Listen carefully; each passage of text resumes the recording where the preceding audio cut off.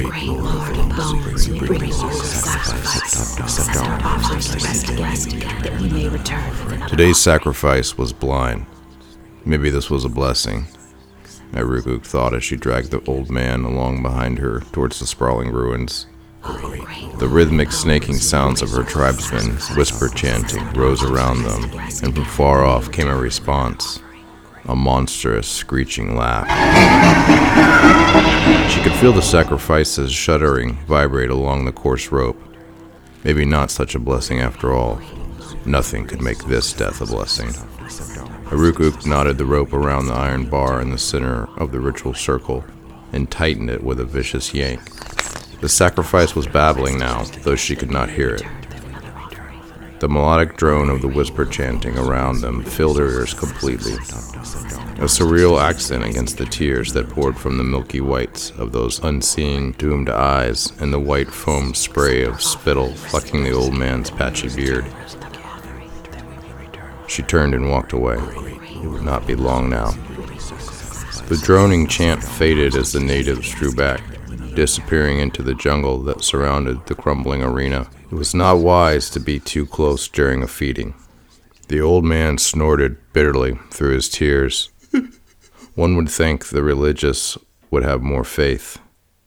But their bone god had neither discretion nor restraint, and though the Ossien temple preached incessantly about the honor and sacrifice, they did not seem eager for that honor themselves.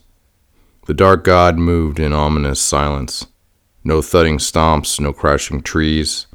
Its only herald was the tinkling chime of bone against bone. The old man suffocated in his darkness, the wild pounding of his heart drowning his ears, and the crushing fear freezing him down to the marrow. Well? The voice was at once booming and seductive, drawling the L out with a sensuous tongue. This is a bit anticlimactic. The breathy enticement in the voice gave way to a whimpering moan of pain and the grinding crunch of bone and muscle. Uh-oh, we know how you get without your climax. The crunch of bone gave way to a squelching giggle and the high piercing pitch of the insane. It always makes you a little on edge. The disconcerting cackle abruptly morphed into a shrieking howl and more bone-grinding cacophony. Ow! Quiet. The voice was husky and deep and growled with impatient authority. Our influence appears to be waning with this congregation. The growl sharpened with malice. How shall I remedy this lack of respect? The grating sound of bone and sinew came again, nearly overwhelming the angry groan that slid back to high-pitched insanity. Oh, please let me make one of my lovely meat puppets. The old man flinched as two razor-sharp claws pinched his skull and wailed as the claws wrenched it in an erratic and unnatural bobbing loop. The insane voice, already high-pitched, took on an even shriller, mocking tone. I'm a pathetic piece of flesh, and my entire people will be ripped apart if they don't start serving better appetizers. It dissolved into maniacal giggling, and the dazed old man felt hot blood dripping down from his temples. Again came the resounding cracks and groans of readjusting bone as the authoritative one returned. I said quiet! It gave a rattled sigh of exasperation and traced a line down the exposed cheek of the hyperventilating old man. A razor-thin line of crimson welled up in the claw's wake. What we need is a messenger. Someone who can adequately convey our disappointment. The now familiar cacophony of bone and grinding cartilage sounded as the breathy voice returned. Warnings are so boring.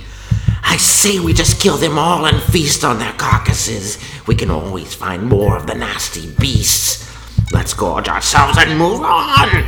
The cackling was particularly gleeful this time, nearly drowning out the grating bone as the insane voice chanted. Beastie, feasty, crunch, munch, scrunch, feasty, beastie, rom, stomp, chomp. Ah! Rambling in rhyme until squealing with pain as the angry authoritative one returned. Manual hunting is inefficient and wasteful. It snapped. then sighed again. But if it's our only option... Perhaps sensing his only chance at survival slipping away, the old man found voice, managing to blubber out. Dark ones. I will be your voice, your messenger. Will you? The authoritative voice dripped with derision. Can you manage to get it out, you miserable meat sack? I. The old man's heaving, gulping breath sobbed out at hitched intervals as he desperately attempted to steady his voice. I can't. His resolution was met with a chilling silence, which lasted just long enough to undo his hard-fought composure, and he collapsed back into despaired sniveling as a ponderous growl rumbled from within the bone god's chest. Well, I do hate a buffet. It's so very pedestrian and crude. A sit-down, served dinner is much more befitting a god, wouldn't you agree? The man's hysterical agreement could barely be understood through the continued weeping. Good then. The authoritative one's patience was obviously at the end of its tether. Then perhaps we should discuss how we plan to execute this little plan. A single claw traced delicate, swooshed, and stark lines across the old man's brittle chest. Ruby droplets welled up in the stylized runic pattern of the bone god's symbol. The man whimpered and flinched throughout the cruel tattooing, wailing as the claw pierced deep with a flourishing finish. Stop squealing, vermin. We must have proof of our divine favor, after all. The commanding tone took on a note of satisfaction, as if admiring its work. Now, I may currently be willing to indulge this little plan, but there is always the risk of an about-face. It's a god's prerogative to be capricious, and we are quite fickle. So you'll want to move fast once you're freed. Quick, arrhythmic breaths burst from the spittle-flecked lips of the old man as he nodded. The coarse rope strung against his skin as the bone god toyed with the knots. It's important to understand the urgency of this, as my compatriots are strongly against this plan. There was an ominous cracking of bone as the voice grunted with exertion. I am uncertain if I can hold them back much longer. It gave a deafening screech as the crunching bone grew abruptly louder. Ready yourself. The old man felt the warmth of his piss run down his leg as the voice began to hack and spit and groan. Now! It wailed. Now! The old man could not move. The furor of the bone god's internal battle whirled around him, and all he could do was shake in the black void of his world while it reached a fever pitch, when suddenly all fell into a silence that throbbed against his eardrums. Still he did not move, did not even breathe. The soundless stillness drew itself out in an eternity, and the old man's heart seized for a single agonizing moment.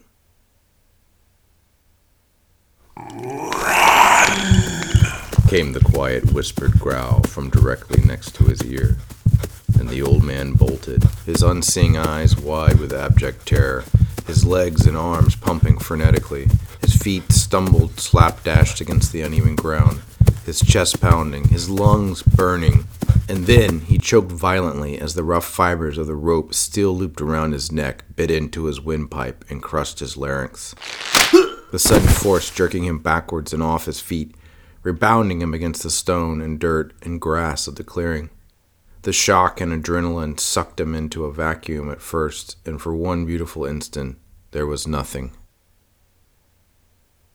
Then the smug rising chuckle ripped through, and the old man's world alighted with pain, confusion, and horror.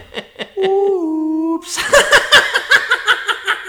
The mocking laughter took on a slightly hysterical twinge, as though insanity crept around its edges. Did you have a nice trip? The voices were harder to distinguish now. Perhaps his senses were failing from the stress and trauma, or perhaps they were never really distinct at all. So sorry. We can never resist a good joke. The bone god speared the old man in the shoulder like a cube of cheese and lifted him back onto his feet. There now. Shake it off. Back at it. The claw flipped him around and nudged the old man forward. He stumbled dumbly, the adrenaline abandoning him with weak knees and nausea. Quick now. We haven't got all day. The old man stumbled forward a few more tentative steps, then a few more. And then he's racing again, heart pounding, head throbbing, the relief and elation booming in his chest and beginning to bubble up as joyful laughter, which never surfaces. The rope snaps taut. His mouth gapes into a horrified scream, and then he's wrenched backwards once again. His head cracks against the ground. His fingers grasp at the ground, digging deeply, fingernails bending and splintering as the rope snakes backwards, dragging the old man shrieking and writhing back and back and back towards the mocking, insane laughter, towards the gnashing teeth, towards the brutal claws. The bone god lifts one massive paw lazily and lets it fall with a sound like the smashing of a melon. It draws back, flicking a cloudy white eyeball off the end of one claw. I enjoy it so much more when they have hope.